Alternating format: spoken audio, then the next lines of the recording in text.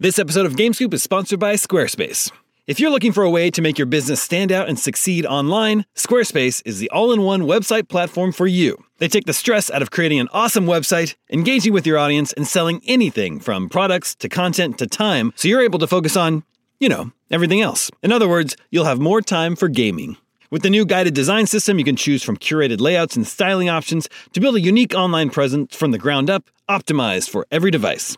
And with Squarespace's integrated, optimized SEO tools, you'll show up more often to more people. Squarespace doesn't just make things easier for you. Checkout for your customers is made seamless with simple but powerful payment tools that allow you to accept credit cards, PayPal, and Apple Pay, and in eligible countries, offer the option to buy now and pay later with Afterpay and ClearPay. So whether you're just starting out or looking to expand your existing brand, be sure to visit squarespace.com for a free trial, and when you're ready to launch, go to squarespace.com/gamescoop to save 10% off your first purchase of a website or domain. That's squarespace.com/gamescoop for 10% off. When it comes to wireless carriers, sometimes what you see isn't always what you get. Except with Visible. With Visible, what you see is exactly what you get. If you haven't heard of Visible, well, now you have. They're the wireless carrier that's making wireless visible. It's in the name. With Visible, there are no hidden fees, no fine print, no hassle, nothing to hide. It's just $25 a month, all taxes and fees included. And you don't need more than one line of wireless to save. You can save on a line all to yourself with unlimited 5G data powered by Verizon. And again, just $25 a month. The future of wireless is here, and it is transparent. If you want more transparency in your wireless plan, you want to be on the Visible plan. Switch to Visible today and save at Visible.com. That's Visible.com. Monthly rate on the Visible plan. For data management practices and additional terms, visit Visible.com.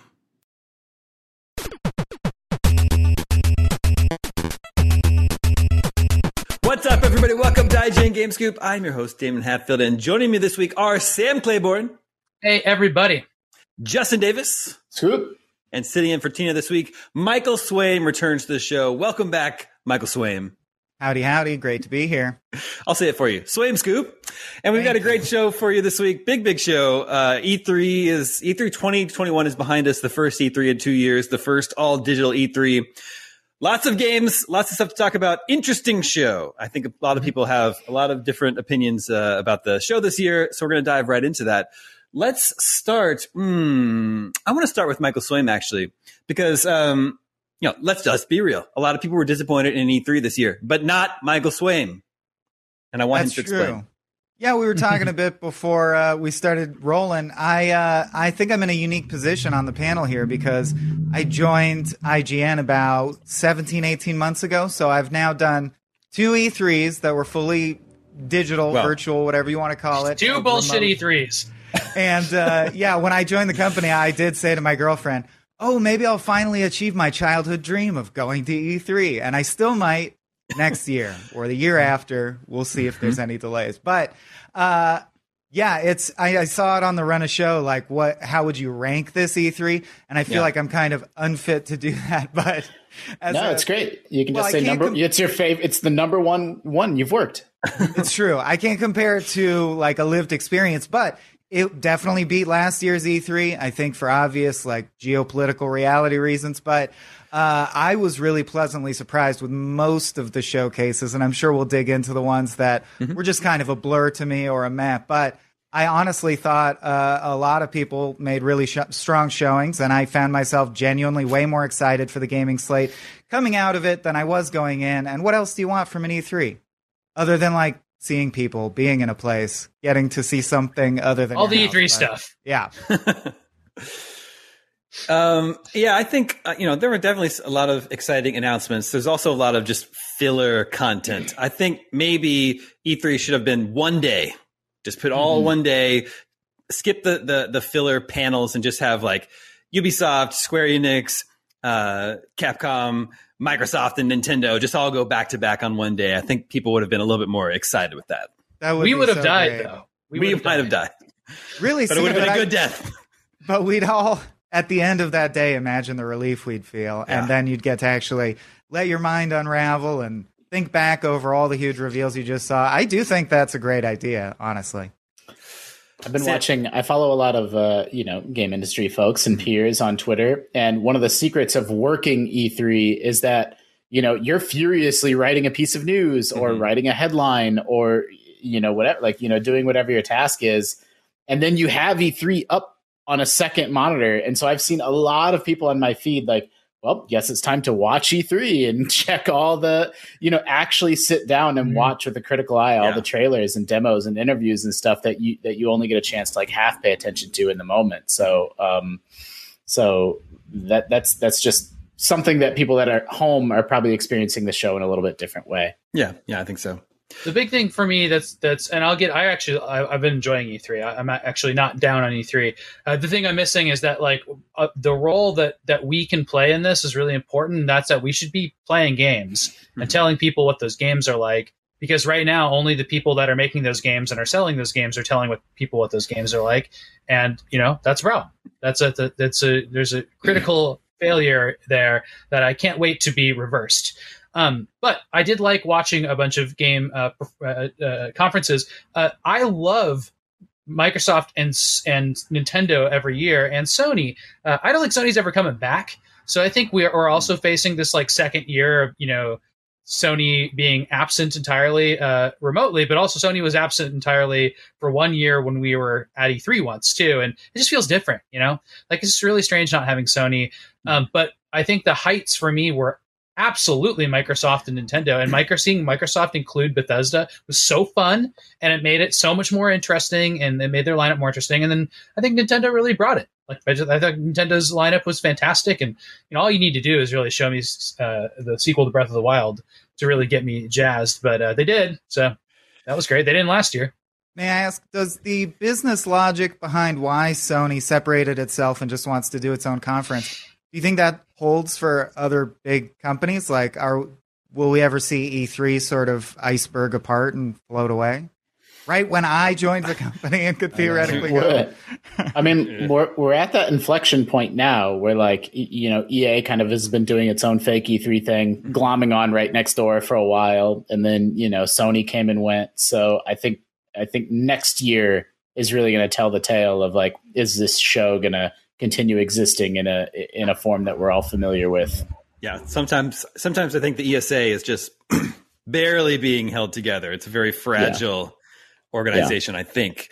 And they had, before things kicked off, I think it was on Saturday, they had a little presentation just from Phil Spencer talking about how he thinks E3 is important and he hopes other publishers will continue to support E3 and participate in E3. So there's something about ESA sort of, let's get Phil out there to talk up E3, It's unclear to me too, to answer your question further, Michael, if that, shows that trade shows, that fan basing shows, any of those things, are those going to come back? Are they going to come back twice as enthusiastic and big because people have been cooped up for 2 years, or are people going to be reluctant to go to them and they will never come back or take a long time to come back? That's something that could further affect E3 because it's an in-person event.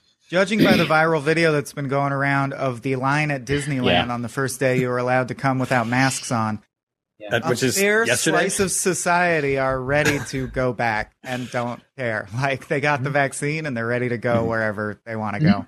I am not endorsing or decrying that point of view. Yeah, it's something to think about when you're booking the convention center for this week next year, right? For sure. Yeah, for sure.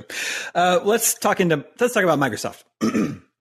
Definitely one of the biggest news items of the show is Starfield getting a release date, 11/11/22, 11 years to the day that Skyrim was released, and giving us a little short cinematic trailer.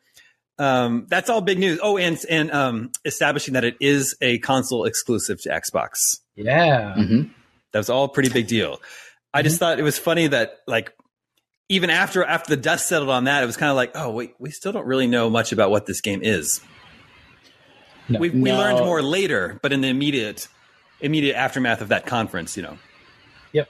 I mean, I like the premise and I like the tone that they're striking. I was talking with someone, maybe Zach, about how a pet peeve of mine, and I'm playing through Mass Effect right now and absolutely loving it, but a pet peeve of mine in that game and sci-fi stories in general is how when the player, or if you're reading a book, the reader steps into that world, it's always so established. And so the premise of this game being early space exploration and sort of mankind's sort of earlier or first steps into the stars is like very, very exciting to me. I don't know if the game is that, but I like the idea that everywhere you go is kind of the first time that someone's been there, and that pioneering spirit. I hope that I get the vibe that that's what Starfield is kind of all about, and I hope that that's the promise that they deliver on, and you're not just stepping into a place where, well, humankind has had a colony here for 200 years or who knows what. Like, that's a little bit less interesting to me just from a storytelling standpoint. Yeah, it looks like it. Go ahead. Well, I was going to say, if it's a Fallout-like, I think that's a good thing, because as much as I've traditionally liked the Fallout universe, I want to see something different. But I do like, big Bethesda RPGs. And so, if this is going from planet to planet, I'm thinking of it kind of like an Outer Worlds thing. Like, I feel like it's going to be going to planet and exploring these large but separated environments, and maybe with a little bit more of you can touch down on Rando Planets vibe. I have no idea, though, but I would love that game. Like, what I just described is like my jam. That'd be like so ideal for me. So I'd really like that. Well, later on that... go ahead. Sorry. I was just going to say, later on that day, on Sunday, Todd Howard described it on a podcast as Skyrim in space. Yeah. So it's like, okay, that's all I needed to know. That's all I needed to know. It's like the least surprising. It's like, okay, say it out loud so that everybody knows it and absorbs it. But it's like, it's the most no shit thing to have described. Mm-hmm. I'm all in. That'd be great. And I think that I always describe Fallout, even though it predates the concept of 3D kind of Elder Scrolls stuff. Like, that always was the sci-fi Skyrim, right? But it's not in space, and it's really, really like it's post-apocalyptic, so everything is dirty and grimy, and the beauty comes in interesting ways, but it's not constant. Usually, you're in sewage. I would love to see like a really beautiful space game version of Skyrim. That'd be very different than Fallout. Fallout also has a very satirical, cynical sort of course, things fell apart, humans suck kind of tongue-in-cheek tone. Mm-hmm. This feels like uplifting, human spirit, pioneering, like Justin said, which is a very different tone. And I think tone is really important these days when you're making a space game. They even had a little montage during that showcase where they called attention to the fact that they're like, yeah, a lot of these games are set in space. Look, we're going big on space. So I think you do have to pick your spot, your tone, your level of technology. It's interesting to see all these big developers be fascinated with space and yet map out very distinct ways to tackle that. The first space game where you travel to different planets and they have variable gravity will win my heart. No one ever does that, and it always bothers me. Every planet is apparently the exact same mass. I don't know. Yeah. I'm trying to think of something that counted. Yeah, like No Man's Sky, everything's the same mass, right? And it's definitely. I think Destiny, the moon level. Mass Effect, like sci-fi ham waves that away by saying that there's Mass Effect fields that like change. But yeah, you're not wrong. That uplifting, optimistic sci-fi, that more Star Trek-y view of what space can be. Like, is that realistic? Is that what it'll really be like in 400 years? Like, no, sadly, but like that's what I enjoy consuming just as a gamer, and as those are the stories that I like and enjoy. So sure. Give me 1 second. I gotta let my dog out. Sorry. Okay, no problem. Anyway, Starfield is coming next year. It's Xbox exclusive and an Xbox Series X exclusive. Not coming to Xbox One, so a full next-gen release. This episode of Game Scoop is brought to you by NordVPN. As Scoop Nation knows, your Omega Cops have been a little obsessed with a movie called Weekend at Bernie's lately. But as happens too often these days, it is difficult to find it streaming here in the US. That's where NordVPN comes in. With NordVPN, you can switch your virtual location to a more enlightened region where they appreciate the comic delights of Weekend at Bernie's. And it's not just for streaming movies and shows. Switching your virtual location can allow you to save money by purchasing flights, hotels, and subscriptions from other countries at a cheaper price. And you can do all this worry-free as NordVPN threat protection features protect you from viruses, malware, and phishing sites. Best of all, NordVPN costs the price of a cup of coffee a month, and one account can be used on up to 6 devices. To get the best discount on your NordVPN plan, go to nordvpn.com/gamescoop. Our link will also give you 4 extra months on the 2-year plan. There's no risk with Nord's 30-day money-back guarantee. That's nordvpn.com/gamescoop. Hey there, this is Justin Bartha. I made a funny new podcast, King of the Egg Cream. It has the greatest cast in the history of podcasts with actors like Louis Black. I'm torn by my feelings for two women. Bobby Cannavale. You can eat it, or if someone hits you, you can put it on your cut. Melanie Linsky. I wonder what these marvelous things are that look just like boiled chicken feet. Jason Ritter. I can break things and pick locks and kill people. Michael Stuhlbarg. The whole point is to inspire people that they should make themselves better. Ari Grainer. No, don't whet its appetite. What are you, an idiot? Me, Justin Bartha. That's not just any egg cream, that's a Lemke's special. And all narrated by the hilarious Richard Kind. This is the story of Harry Dalowitz and how he rose from nothing to become New York's King of the Egg Cream. So if you like funny true stories, come listen to King of the Egg Cream, available wherever you get your podcasts.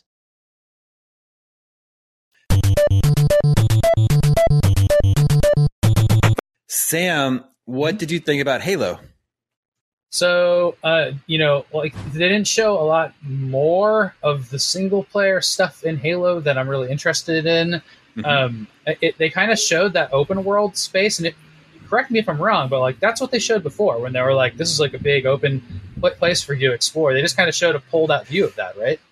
So maybe that's like all they want to show for now. I mean, that's the kind of thing where I'm like, okay, if you're gonna describe a game with a big world, like show me something new, maybe. But I don't know, they're being a little bit secretive with it. But my knowledge of what Halo was going into this and what it is coming out of it is like basically exactly the same.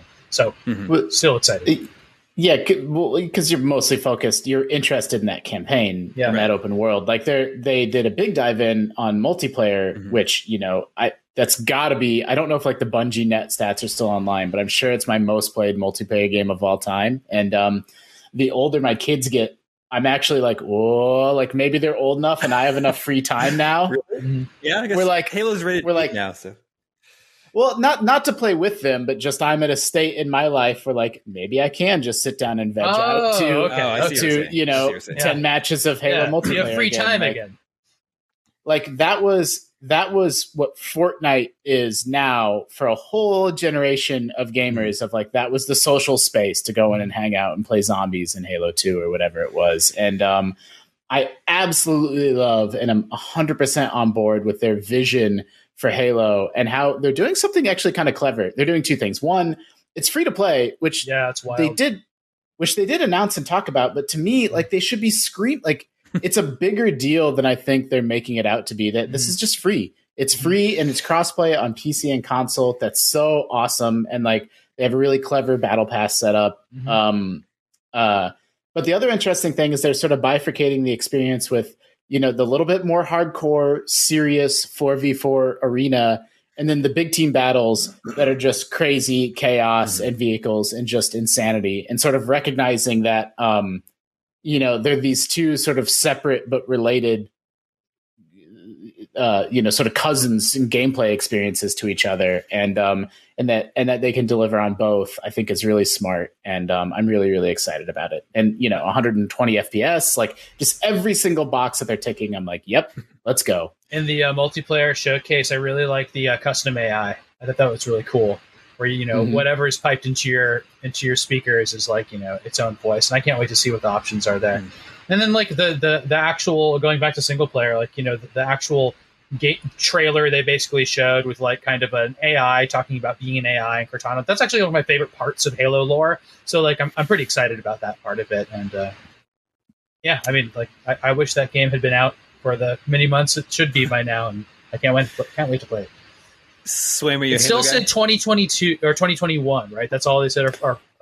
Holiday 2021. Yeah, so they can't put a date on it yet. I wonder, and this is not a thought that I had prior to this moment, so feel free to pick it apart in the comments, folks. But like, maybe they're gonna decouple the campaign from the multiplayer.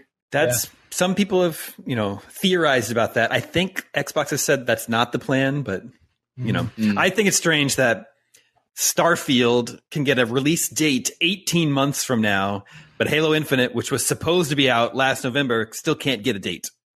Yeah. The other theory I've heard about that is that we don't have a date for Call of Duty yet. and maybe they're just kind of trying. Maybe they're waiting, and they're gonna stay out of the way of Call of Duty. That would make sense. I would get that. If you're just do we expect that date to stick no matter what? Like, is how delay prone is Bethesda historically? Not too delay prone, right? Bungie. They've got this is not Bungie anymore, though. It's 343. Yeah, I'm sorry. I don't think they want to give up that. It's 11-11-22. I don't think they want to give up that aesthetically pleasing date. It has significance, so it's probably not going to budge for sure. Yeah. I mean, in the case of Halo, they won't announce a date until they're positive that they're going to hit that date, since it was already pushed back an entire year. No, it's definitely not a sign of confidence. Like, I don't want to draw too many conclusions like, oh, the game must be in trouble. But like, it's not a good thing that they didn't commit to a date. Like, I'll just leave it at that. Yeah. There's also, and I haven't been able to look at the discussion of this and see technically what people are seeing in the game, but I absolutely expected, after the criticism last E3 of the graphics, for if anything was shown in single player, besides the big long cutscene they showed, which I do think looked good, if they showed the open world again, that it would look different. Maybe, I would expect a different level of detail, maybe not necessarily quote unquote better graphics, but like they delayed and responded to the game. They did like a community response, and like. It just looked the same to me. So I don't really know what they're doing there. The thing to me is they didn't show any single player campaign gameplay this time out, which is what I just like you're saying, that's kind of what they needed to prove. They needed to show that they've reworked it or, improved. I'm putting that in quotes. But even that like pulled out shot of like, this is the open world. Like there's games that look better than that open world right now that I'm playing. And like, that's like, it's not worrying to me because I still like I like Halo. I like the aesthetic of Halo. Yeah. Like it'll be awesome. But like I just was surprised that wasn't like, whoa, this looks completely different now because they took some time to give it a pass. This is just part of the reason why I think Microsoft's conference was very good but not perfect. I think a lot of people who prefer or are looking forward to Halo's multiplayer, they're really excited and they're like, this is an awesome conference. But people like me who were unimpressed with the single player demo from last summer, we were looking to see, okay, how has this been sort of reworked? Is it actually going to look next gen now? And they just didn't show anything. So that was kind of like, I mean, I liked Microsoft conference. I'm really impressed with the game slate that they sort of revealed and the month by month sort of games hitting Game Pass. I think that's a strong message that came across really well. But they didn't show a lot of gameplay. And that's traditionally something that Xbox has sort of leaned into and been a point of pride for them. Like, we're about to show you 90 minutes of just games being played and they're all going to look awesome. And like, they definitely dialed back on that this year. And it was a lot of cinematics and a lot of pre-rendered sort of mood pieces, which, I don't know. That's not necessarily a choice that I agree with. I wish we could have seen more of these games in action. Was 76 the only other Bethesda game they showed? No, because there was Redfall. Yeah. So Redfall is Bethesda. Okay. That was their one more thing. Arcane. It's Arcane. Yeah. Arcane Austin, right. I think. Who was published by Bethesda or was. Yeah. That makes sense. Which I was I thought there'd be like some like Wolfenstein Doomy stuff in there. Like that would be like, something. I just thought it'd be the full suite of Bethesda, but like I'm not disappointed with what Bethesda's showing. It's just, man, like the addition of Bethesda as a wild card and everything Microsoft now is so cool. Like those showcases are just automatically have this like huge swath of potential that they didn't have before. And I think Microsoft, as an E3 presence, just more exciting. It's like Microsoft owns Doom now. It's like, man, this is crazy. Yeah. The only one that will feel weird to me is if Elder Scrolls 6 is exclusive, because I don't know why. Elder Scrolls just feels like a public utility. Like it should just be piped into your home. That's why I still wouldn't be surprised if Starfield, it's a new game, a new IP, make that their exclusive, but then Elder Scrolls 6 somehow, I'm sure they have to work it out behind the scenes. There's no way. Really? We're dreaming. Okay. I don't care either way. I have both consoles. It doesn't matter to me. Yeah, I just like Microsoft owns it. Like there's no way. Well, I think it's important to point out that not everyone does own both consoles. I like it. Still hard to get, and I like it when crazy things happen that will change the industry forever, and that would be such a thing. So I would definitely sit back and enjoy the fireworks of that one, Justin. Listen, PlayStation fans, Final Fantasy was on Nintendo systems, all right? Yeah. And when it went onto Sony systems, I stopped playing Final Fantasy. I was really, really mad about it. I thought that was a really real dick move on Square's part, because this was before Square Enix. So I spent years and years and years not playing Final Fantasy games until I decided to dip back into them when they went multi-platform again, and they never really went back to Nintendo. But it happens. It sucks. Yeah. You lose your big RPGs on a system when they go exclusive. Yeah, I mean, I think that there's no chance that Elder Scrolls 6 comes to PS5. But the one thing is that Microsoft has Game Pass, and that's very important to them, and that makes them look very good compared to PlayStation Now. It can't quite stack up. I also do think that Skyrim 2 or Elder Scrolls 6 will not come to Xbox Series X either, because it's a generation away. That game does not exist yet. But if that game were to come to Sony, what they would do is say, it's free on Game Pass, play it right now, and then in 6 months you can pay $70 to get it on your PlayStation 5. And then it's a chance for them to make more money and just make the competition look a little bit bad in the process. I think you'll be playing it on xCloud on your PlayStation. I mean, maybe. On my Switch. Yeah, on your Switch, for that matter. Your Switch Pro. It's not out of the realm of possibility.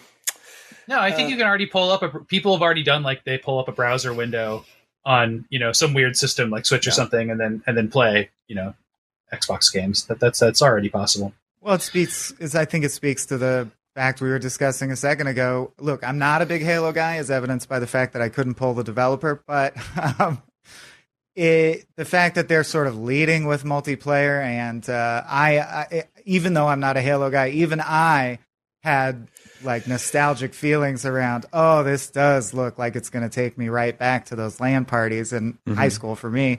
And maybe I want to do that again. That seems pretty fun with the grapple shot and whatever. And I think the same logic sort of applies to what they're doing with Game Pass.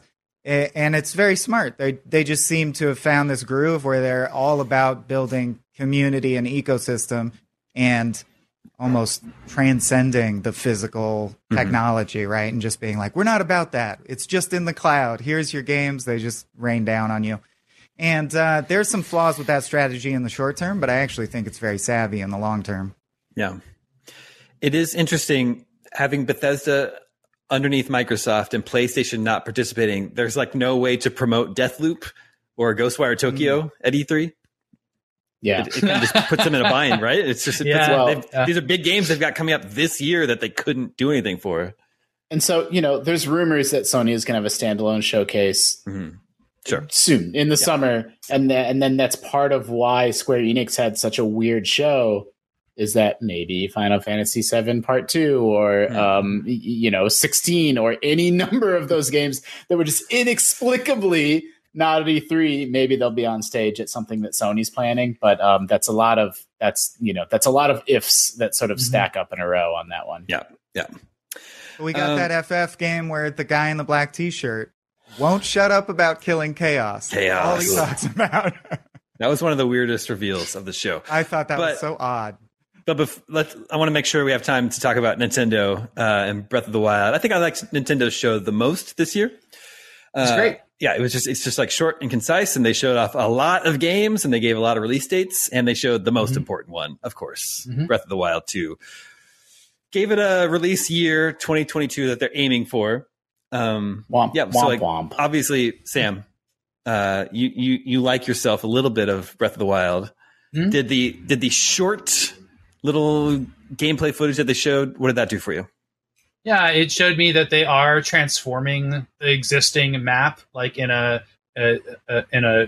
dark world kind of way, where there's going to be a big sky component to it, and things below it are going to be different, because it looks like it's returning to that same idea. All I want is just more Breath of the Wild. Like it'd be really hard for them to mess that up, and this just looks It looks great. I love how they're expanding on the things I like about it, like the new physics stuff. I think the new, did you see like climbing is going to get that weird kind of I can shift through rocks climbing upgrade? Yeah. It's like they're taking these mechanics, which are already like really, really fun in the game, the things I like to explore the world with, basically your hands in the game, the way you explore, and they're just expanding on those, which I think is great and looks fantastic. Switch is going to be behind every year now, and this game is stylized in a way where it just still looks really cool, just looks gorgeous. The cutscenes, oh my god, like they're just so cool looking. Yeah, nothing to. And I have no revelatory. There's so much speculation about this, and I've been reading all of it, and it's really bad. People are bad at this, and so I'm not going to even get into that. But because there's just so little that we know about it, Justin, what'd you think? I think there's two ways to answer what Nintendo's conference was. There's how did they do overall? Did they do what they need to from an industry standpoint? And then there's like the Justin Davis review of that conference, which is they announced, sequels or brand extensions to 3 of my top 5 favorite games of all time, including ones that I'd made my peace with that were just gone forever. Yeah. And I do appreciate, I laughed out loud there were like dozens of Twitter replies. That's like, has anyone checked in on Justin? Is he okay?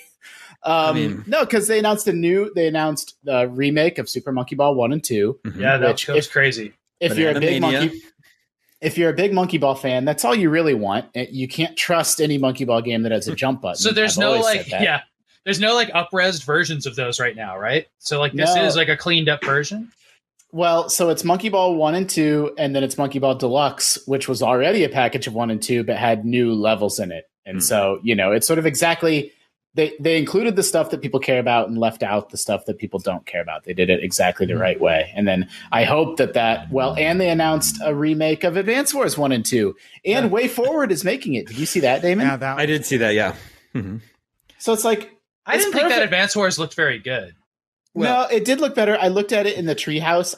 So in the trailer during the Direct, I didn't care for it, but in the Treehouse extended look at the gameplay, you see that the characters actually, they almost look like claymation. They look like little diorama characters. They're not just like crappy 3D models. They're meant to look kind of like toys.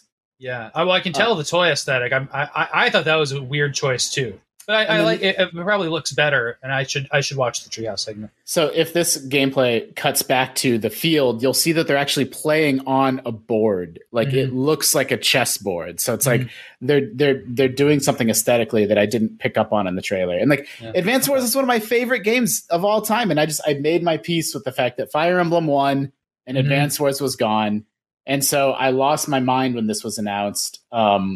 And then, and then Metroid Dread, it's unbelievable. So, I don't know, like they don't have a big Q4 game, and Zelda's still a year away, and they only showed us 2 minutes of it, and no Splatoon and no Switch Pro. Like there's a laundry list of stuff that they didn't do, but I was like hyperventilating on a personal level by the end of that Direct. It felt like it was tailor made for me personally. The only thing missing was F-Zero. Yeah. But man, I'm worried about Metroid. I reviewed the last one that was a remake, and I'm glad that it's mainline, but like I think Fusion was a pretty low point in that series, and I'm worried about following on to that. But I watched the Treehouse segment. Yeah, I watched the Treehouse segment. And like I kind of like the stuff where it's like pulling behind Samus for this one weapon, and like going like full 3D, and like it looks like. It's crazy to see this not on a portable system. Like it's a 2D, Metroid game that'll look good on your television. Like that's pretty cool. So we'll see how it goes. Yeah, that was another game. Metroid and Advance Wars, I didn't think showed that good during their, just during the whatever 2-minute segment they had in the show. And then the Treehouse segments for both like put my mind at ease. The Treehouse segment for Metroid, Samus moves so quickly and transitions from room to room so fast. I really like that. And the animations look so fast and smooth. It was like I'm not worried about it anymore. I think it looks really, really great. But I do know what you mean about Mercury Steam and the work they put into the 3DS version. But this is a full-on $60 Switch game this time around. So I'm excited. It's so funny they brought back that kind of leaky code name, like just rumored name. They're using it. It's just so funny. I mean, we have IGN, like mid 2000s era. IGN was like reporting on Metroid Dread, the next, and Metroid it was mentioned in Prime 3. Yeah, like that's where like the tease came. Easter egg, yeah.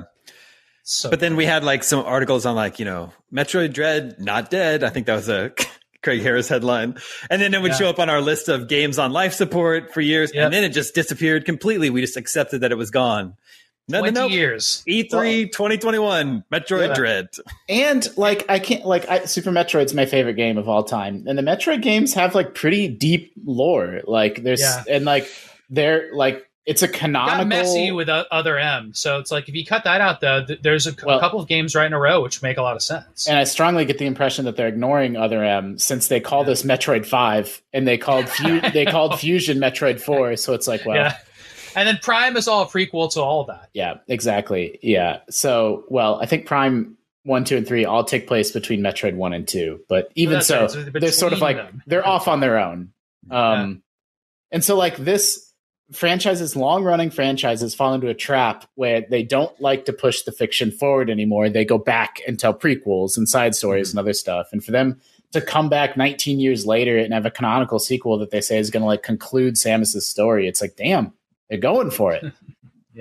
I'm pumped. There's they showed a computer that's a mother brain in the Treehouse segment. Yeah, that's not really a spoiler. It's in the Treehouse segment, but like it's like, what are you doing, Galactic Federation? Don't be using Mother Brain as your computer and AI they did core. that in Prime 3. There's a little bit of Mother Brain stuff where you're like on these planets and there was like a mainframe, but they didn't make it like a big gross brain, and they totally did in this game, which I thought was cool. Yeah. What I would want for Metroid more than anything though is my favorite Metroids have a biological and archaeological environment to explore, and not just digital and space stations. And there is a little part in this where you come out into like a planetary landscape, and I was like, that's what I want to explore, that's what I want to see, even though I understand that part of Metroid is the labs and where the Metroids are being made and stuff. But I'm a little like, I didn't like Fusion for a little bit of it because it was like all on a space station.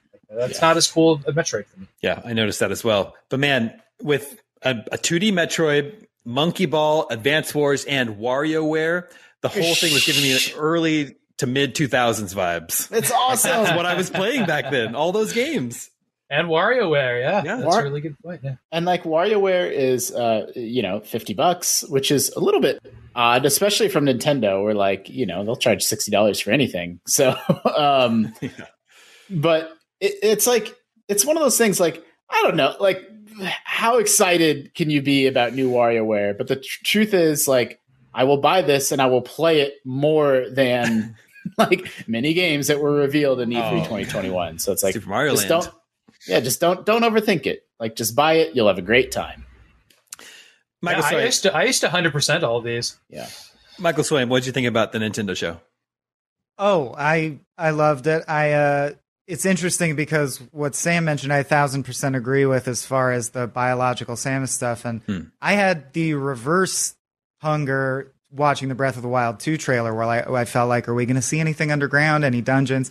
And I know much has been made of that. But ironically, for how short it was, I am willing to wildly speculate, or at least reference some speculation I've seen, because it was edited so masterfully to the point where it's one of the most productive, and not to just plug the site, but like trailer rewinds we've done, because I watched that and it blew my mind how much I'm like, oh yeah, almost every frame has a clue to something actionable, like a new gameplay ability or something that reveals like an aspect of the game. And so I think they want us to speculate, and I think it's fun to engage in speculation. And some of the stuff I've seen is, wondering about how they're going to split the islands that are floating through the sky versus the ground level versus the dungeon level, if there is a dungeon level, if there's still going to be those physics-based like shrine dungeons, or if we might get something more like an Ocarina dungeon, a full-on traditional dungeon.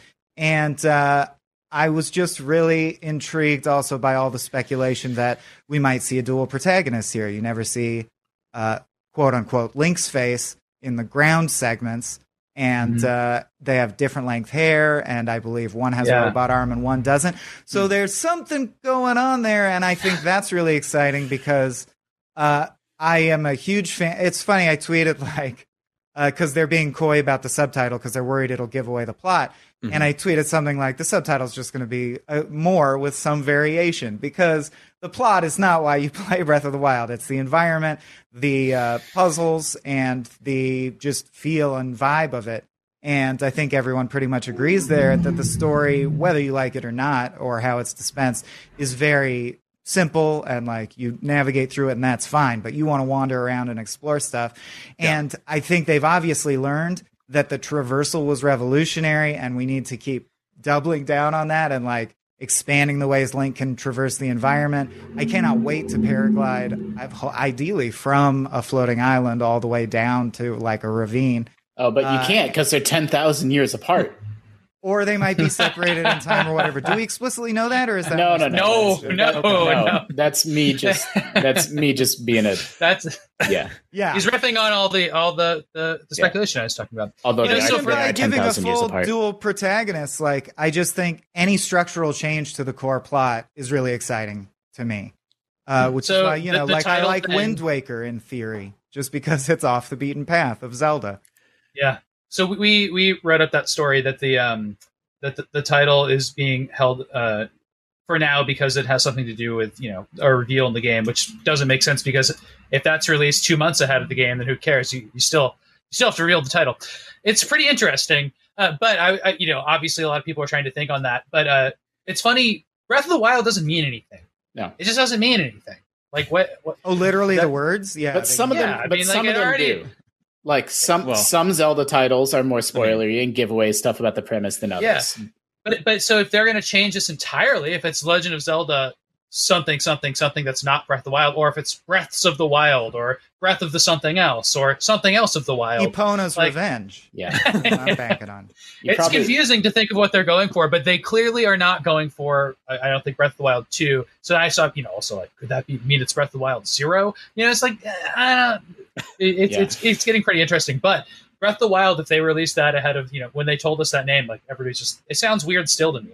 It's probably The Legend of Zelda : you play as Link, Zelda, and Ganon. They're all three parts of the Triforce, and it's perfect. 1,000 years ago. Yeah. It's like the Cruella of Zelda games. You find out Ganon's just super misunderstood. That's all the Disney villain movies. Yeah. You're making a goof, but like that's a very plausible, very plausible theory. True. It happened. I think Ganon's backstory in Ocarina of Time has a little bit of sympathy for Ganon. I think it's pretty interesting. Just because he grew up as like the only male kid in this desert of thief women. Like it's pretty interesting how they kind of just leave that for you to discover in that game. Yeah, for sure.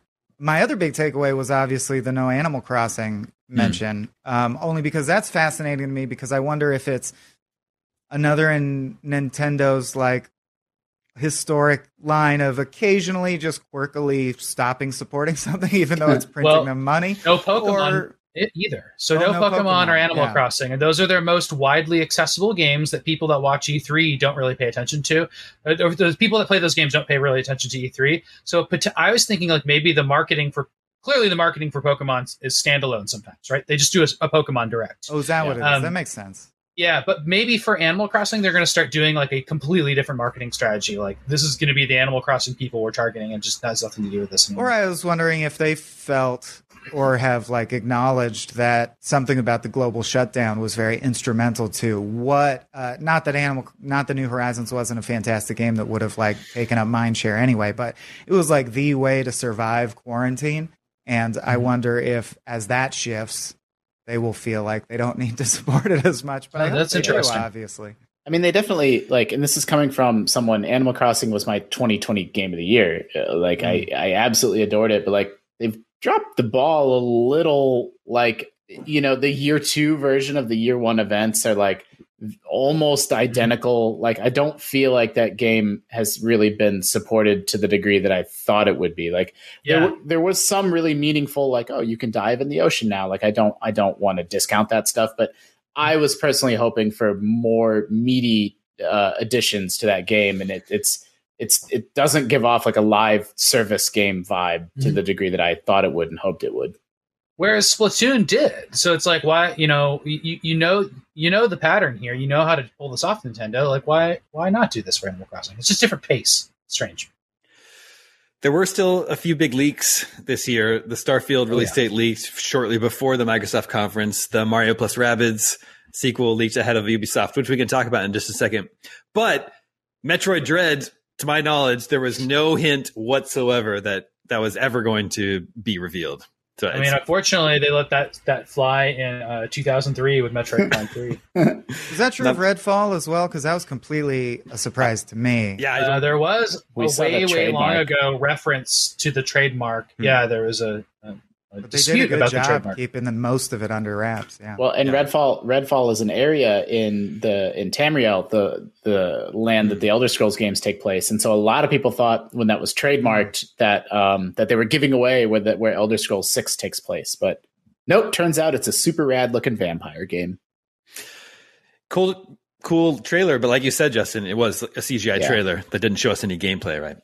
Well, and, I trust Arcane implicitly and will play everything they ever make, but they do make these sort of atmospheric first-person, story-driven, Bioshock-y games. And so them shifting into a multiplayer-focused thing is a lot of people express some disappointment about that, which, I think it looks cool enough and unique enough that, let's go. I'm all on board. But I do understand some people that, this isn't what they necessarily want Arcane to be doing. But they're doing Deathloop also. It's like, you got to let them try stuff. I don't know. Yeah, but Deathloop also has a multiplayer component if you want it to, right? That's true. But it does feel more like a spiritual successor to Dishonored. Only this one, I get more of the sense feels of like there won't be a story. Or the story won't be on rails in any way. I get the sense that maybe this is like a Borderlands style cooperative shooter or I think it's a Left 4 Dead. I think it's like a Left 4 Blood. So you think it's that's pretty good, Sam. You think it's instance we're gonna play a game of Redfall and it's gonna last us an hour and then it'll be done and then maybe we'll play another game of it. It's not like a campaign that you play through. That's what I'm guessing, but I could be wrong. We really don't know. I mean, we didn't see any gameplay, so we just know it's very much playing on that trope of right? roles. Yeah, it's four people and they have very clear roles that complement each other. Yeah, for sure. Look at that cool elevator. Oh, this game looks so cool. The elevator's awesome, yeah. I keep seeing people call it a phone booth. I'm like, no, you idiots. It's an elevator, clearly. What's happening with an elevator? Oh, that's one of her powers is to create a spectral elevator that catapults people up. The caster. Oh, okay. I haven't memorized the names yet. Why are these vampires so mean? Yeah, that's what I was going to bring up. How do we feel about vampires as a stand-in for... I do get very strong Left 4 Dead or Back 4 Blood vibes. Almost, and they just swap zombies for vampires, right? I kind of like the... I kind of like the different ways vampires will come at you and how that differs from a zombie. Just flying straight at you is kind of fun. Uh-huh. Well, there's the magics, the deceptions. Yeah. There's a lot of these types of games right now, but I don't think any of them are just purely zombie shooters right now. Because Back 4 Blood, they're kind of monstrous. Rainbow Six, what is it? Extraction. Those are aliens. Here they're vampires. It's true. Zombies have become just aberrations. Yeah, in a lot of more recent games. I mean, there's definitely. I think it went from zombie fatigue to a little bit of zombie rejection at this point. Yeah, maybe. I don't know if people. I think that might be a mark against a game in some cases. Although people are pretty excited for some zombie games coming out, right? Like State of Decay 2. 3.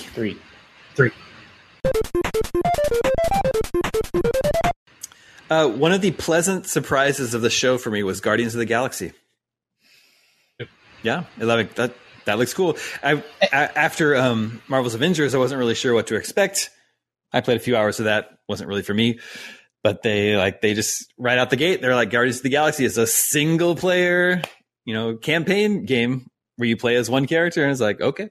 And I really liked the look of the aliens and the idea that you're going to be planet hopping and traveling around all these exploring these cool alien worlds. I'm totally on board. I immediately understood the RPG elements here. It's just I got them from knowing Guardians of the Galaxy, from knowing Mass Effect, from knowing how these 3D RPGs work. I'm like, oh, I can call on these people and have them do their actions and kill things. looks like exactly a great type of game. And then the dialogue was great. And I loved how they spotlighted the dialogue options, and they were funny and they were fun and they were interesting. I think that's the best case scenario for Guardians. Mm-hmm. Justin, you're playing Mass Effect. Oh, sorry. Well, I'll get you in just a sec. But Justin, you're playing Mass Effect. You're going to have room in your gamer heart to do some more planet hopping later this year. It is strong Guardians of the Galaxy. There is strong Mass Effect vibes there. You play. My thing about Guardians is you play as the most boring Guardian. Yeah. So, like it's the safe choice there. And I guess he's the leader of the group. So it's like, it's hard to imagine the gamers not stepping into the shoes of anyone except Peter Quill. But, that's, one thing that I'm a little bit, it's very safe that particular choice, or the fact that you can't switch and play between all of them. Yeah, I do agree with that. And I understand if people are like surprised that it's not like a cooperative game or even a game where, as you say, you could choose. Maybe it's like mission based, and it's like, okay, which Guardian are you going to be on this mission? Mm-hmm. But Swaim, you're going to say something? Go ahead, Swaim. Oh, well, I was basically going to agree with what Justin just said so eloquently, but I'm going to try and reserve judgment about the fact that I'm locked into Peter Quill, but every cell in my body wants to, on the fly, flip between the characters and employ their different skill sets myself. Like, I want to smash someone as Groot, L2 and become Rocket, and then like zoom around and shoot. All I wanted was to switch between them fluidly. They have such different fighting styles. You got brutes, you got sword fighters, you got, ranged weapon people on the team. So that was a bitter disappointment to me, but I'm going to reserve judgment because, of course, I haven't played the game. I don't know how it's structured. I might play it and go, no, that was the right creative decision that really kept me in the story, or it was built in such a way that made sense. But that felt very weird to me. And it felt weird that they were touting it as like, and you can be Peter Quill. And I was like, no. Yeah. I mean, we're not I think that criticism, like you and I just voiced it, Swaim, I think it's super valid. But like in terms of video games, like I'm going to sit down and play through, a 12 to 15 hour story. And here's a video game that's coming out this year. Like there's not that many of them. So, I'm super, super happy. I think Guardians is coming out at the right time, as long as it doesn't get delayed. Like, I think it's going to enjoy a nice moment in the sun in like early fall. Sam, are you going to stream this on your Switch? I saw that. No, I think it'd be funny if they let you build a Quill, so you could actually do a Mass Effect character, which is like build a Quill. Because anything you build is going to be more interesting than default Quill, because that is the most like boring character in the Marvel universe. It's also kind of annoying. Like I like that character, is put in a position of leadership and is like, everybody on that team is generally more talented than he is, and I don't think the theme works really. He's got a bumbling leader, which I hate. Yeah. Also, he makes everybody listen to his music, and like that's so bothersome. It's just like he's like, everybody really liked the music that my mom made for me. I think that's a really bad assumption to make. Also, well, yeah. Also, like, is there no other music that he can listen to out in the galaxy? I think it's embarrassing. We're starting to run. But I do like how they include they had Joan Jett in this. Of course, the Runaways are in the movie. Cherry Bomb. I'm interested to see how this goes. Yeah. Problem is, you can't say I hate this song because it'll be like, hey, my dead mom gave me that. Yeah, I know. It's All right, we're starting to run long on time. Are there any? There are obviously a lot of other games we could talk about, but anything that was notable to you that we didn't hit, Swaim? Yeah, absolutely. I'm forgetting already if we touched on it, but I don't think we talked about the Ubisoft conference. And no, that was the conference that really made me feel my age, because I was watching chat and all the games that people said, dead game, WTF is this? I was like, that actually seems pretty fun. Like Rocksmith Plus. I've already purchased Rocksmith because I was like, oh, Guitar Hero with a real guitar. I remember playing Guitar Hero back in the day and saying, someday someone will do this with a real guitar. Somehow Rocksmith missed me, so they already got my money on that. I'm definitely going to do Rocksmith Plus. And it's such not my traditional style of game that I would normally appeal to me, but I thought Riders Republic looked really, really fun. Oh, it looked awesome. So I was weirdly... Oh, and then, of course, the Far Cry 6 DLC what a great idea, because anytime, I mean, it's the best Arkham level is the Scarecrow level, right? Like anytime you can take one of these games and reskin it as, you're in their mind, or this is a dream, or they're on drugs right now. I always end up loving those levels so much. So this seems like kind of like Far Cry Blood Dragon. It's an entire, gaming experience that's just those levels, or primarily, at least the trailer focused on weird, surreal, psychedelic stuff. And I really love that. So I thought Ubisoft made a strong showing with a lot of filler in between the things I just mentioned. But but that was kind of how all the showcases were. Your gaming interests are specific to you, so you can't like everything. Yeah, bringing these villains back for Far Cry was a big surprise to me. It's an interesting idea. I hope there's more to it than just giving them a gun and having them shoot through some enemies to an exit of the level. I mean, the trailer is crazy. Like, it feels like they're being pulled into some kind of metaphysical space, and I don't know. It's cool. And even, Damon, I hope you're right. I hope it is actually doing something interesting from a gameplay and storytelling standpoint. But like, all of those actors and those roles and those characters, like, they made such a mark and a stamp that, like, it's a treat, even if it's just total fan service. Like, it's a treat just to be able to get them back for one last ride. Yeah. And Blood Dragon is back in the season pass. And Blood Dragon. They didn't elaborate on that. But they're also, Sam, are you happy for a new Mario plus Rabbids? Yeah, I mean, I only played part of that game, and I don't know if it'll hold my attention. Right, turn-based. That's right. Yeah, it takes a while for me to get into those. We'll see. I'll have to choose between that and Advance Wars. How does that sound? It's more flexible than us, Sam. You can run in like a circle instead of a grid. Yeah, that's true. Nice. Would anyone consider themselves excited about an Avatar game? Are you asking us or anyone in the world? Well, you three, but I also have my suspicions about the wider gaming audience. No, but not particularly. Like, buried in the sort of boilerplate, like, Ubisoft text about that game is that it's actually like a first-person, action exploration game. Mm-hmm. It sounds a little bit like a Skyrim on the planet of Pandora, and I'm like, okay. So, maybe, like, it looks gorgeous, and the team making it is really talented. So that's another one where, well, let's look and see how the actual gameplay looks. I'm going to call this one Annoying Skyrim for now. Okay. I like it.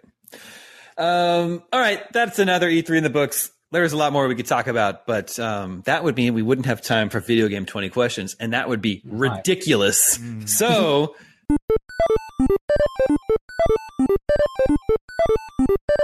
that brings us to Video Game 20 questions. Our suggestion this week comes from Wasim from Victoria, British Columbia. And he says, here's an interesting stat that I thought Justin would appreciate. Golden Axe was the game that was chosen last week from Saskatoon, Saskatchewan, Canada. A couple of years ago, I had also sent over the same game, and I am from Victoria, British Columbia. So can we deduce that all Canadians love Golden Axe? They must. I bet if we asked him, CJ would say he likes Golden Axe. Maybe Canada's more of a Genesis country than a Super Nintendo country. Do we know Jeff Keighley's thoughts on Golden Axe? A while back, a month back, CJ came over to our place for dinner for Taco Tuesday, and now he's back in town. And yesterday he just texted me, Taco Tuesday. So our friendship's at the level where CJ's inviting himself over to our Taco Tuesdays now. Excellent. Anyway, let the questioning begin. Could this have appeared at any E3? Yes. Has there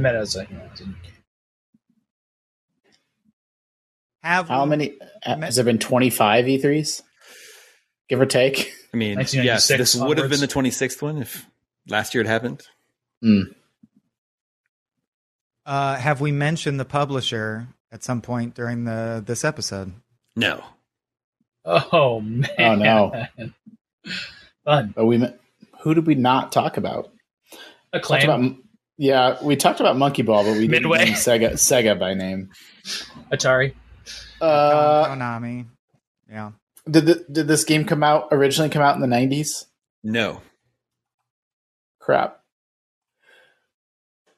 Is this an action game, an RPG, or a shooter? Yes. Still cracking me up. Is this a shooter? Yes, that's 5. I knew it. Good work. How did you know? All right. We didn't mention Is this- the publisher. We could still Could be- nail down it- time period. Activision. Yeah, it could be Activision. Is this a military shooter? No. Cool. Unlikely to be Activision. But Was this game released after 2010 No. it's a 2000s game. Okay. or an 80s game? But there's less of those. Oh, good point. Oops. I mean, you said it could be at E3, but I mean, if that's because. Oh, that's right.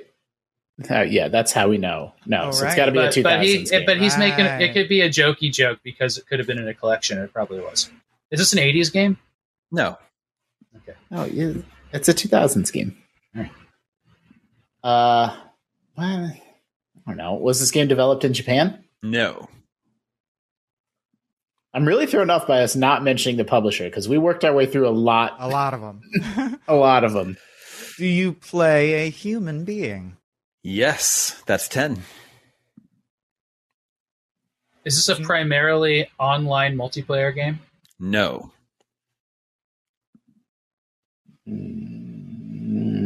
Is this a sci-fi game? No. So you're not a soldier, but you're also not fighting aliens. But you are shooting something. Western? Yeah, it could be a West. Oh, Splatoon? No, we mentioned Nintendo. Could, Or like Godfather, like old timey? what about Red Dead? Is that a shooter? I mean, I guess that could have been at I wouldn't- E3. But I wouldn't call it a shooter. I'd call it an open world something. I guess shooter. I don't know. It's a shooter and domino. Should we ask if it takes place in the past? Well, he seemed to confidently say, yes, it's a shooter. Like, that's clearly its genre. That's true. But not sci-fi, not military. What's left? Old timey. Yeah, old timey. like What else? Cartoony heisty? animal characters. You know, Payday like a type stuff? Splatoon. Oh yeah, or Splatoon. That's good. I mean, Nintendo Cartoony. publishes that, but like a Splatoon, if you will. Something. What where about, you're, like- shooting Nerf or something? Well, like Time Splitters. Mm. That's pretty sci-fi. Yeah, That's very sci-fi. Time travel and aliens, I believe. Definitely monkeys with guns. What about GoldenEye? Mm-hmm. Although we talked a lot about Nintendo, didn't we? Is this based on a license? No. Is this a first-person shooter? No. Okay. Is this game 2D? No. That's 15. So Oh, probably jeez, 15 already? Mm-hmm. third person, isometric. Not sci-fi. That keeps throwing me. Every shooter that comes to mind is sci-fi. But it came out in the 2000s, so You it's play like as a human. We've had, and you play as a human. Yeah. We've had Kane and Lynch on this show before. Not that it couldn't be that again, but it's it's a cover based. It's a third person shooter from that era. Army of Two. Is that third person? It could still be like a top down shooter. It could. I think it's unlikely. It's 3D though. Yeah, it's not military, so Far Cry's are like that, right? What about Max Payne? Army of Two. Mm-hmm. Kane and Lynch. Do you play a criminal or a member That's a of good an organized crime family in the game? No. It's not Kane and Cowboys could Lynch. still be cowboys. They It's like not to Kane skirt. and Lynch or Army of Two. Cowboys like to skirt the law, but they mostly have hearts of gold. If you asked me, are cowboys criminals? I don't know what I'd say. I don't know. Yeah, that's why I'm right. Should we there with ask you. if it's like cartoony or I was going to for ask, kids? which sounds so morbid, like, do you shoot lead bullets that kill other human beings? Could be, or like, is it, a Splatoon like? he could be. Is there like a bow and arrow, bow and arrow games? Is this game rated T or MA? Yes. So adult oriented, 2000s game by none of the publishers we've mentioned, not an IP. You're a human being. You murder other human beings, probably. You shoot them. You're not a criminal. it just seems like BioShock again. Yeah, but it's third person. That's sci-fi for sure, though. What's the meta here? I don't believe that I think the meta has always been that there is no meta, and that Damon opens his email and says, looks good. The meta is that there's sometimes meta, but he doesn't tell you if there is or isn't each episode. What are we at? 17? Yeah. I feel like we should be able to get a 2000s era third person shooter. Unless, I don't know. Like, what about you in like an airplane? What about like Crimson Skies or Ace Combat? That would be mean. I don't know. I don't think we're going to get this one. So, I made my peace with that many questions ago. I mean, we can do something about piloting a vehicle or something part of it. Or are you mostly in a vehicle in this game? No. Okay. And may I suggest you utilize your last question for the hack? Have we mentioned this game? Yes. Okay. You're not a criminal, so it's not Kane Lynch. But you could be a spy. You've mentioned GoldenEye. Could it just be GoldenEye? No, because that could have been at an E3 and probably was. And we mentioned Nintendo. Max Payne. I bet it's one Justin mentioned. Wait, I'm still thrown off by Damon saying no, it couldn't have been at an E3. No, it could have. That's what I said. Oh, but we didn't mention the publisher. That's right. So we haven't mentioned the publisher. I think that we didn't mention the publisher because it's Rockstar, and I think it's Max Payne. It's probably Max Payne. Because he's not a criminal, right? No, he's just a man they push too far. Yeah. I mean, he's a criminal in the sense that he, unilaterally executes. He's committed manslaughter.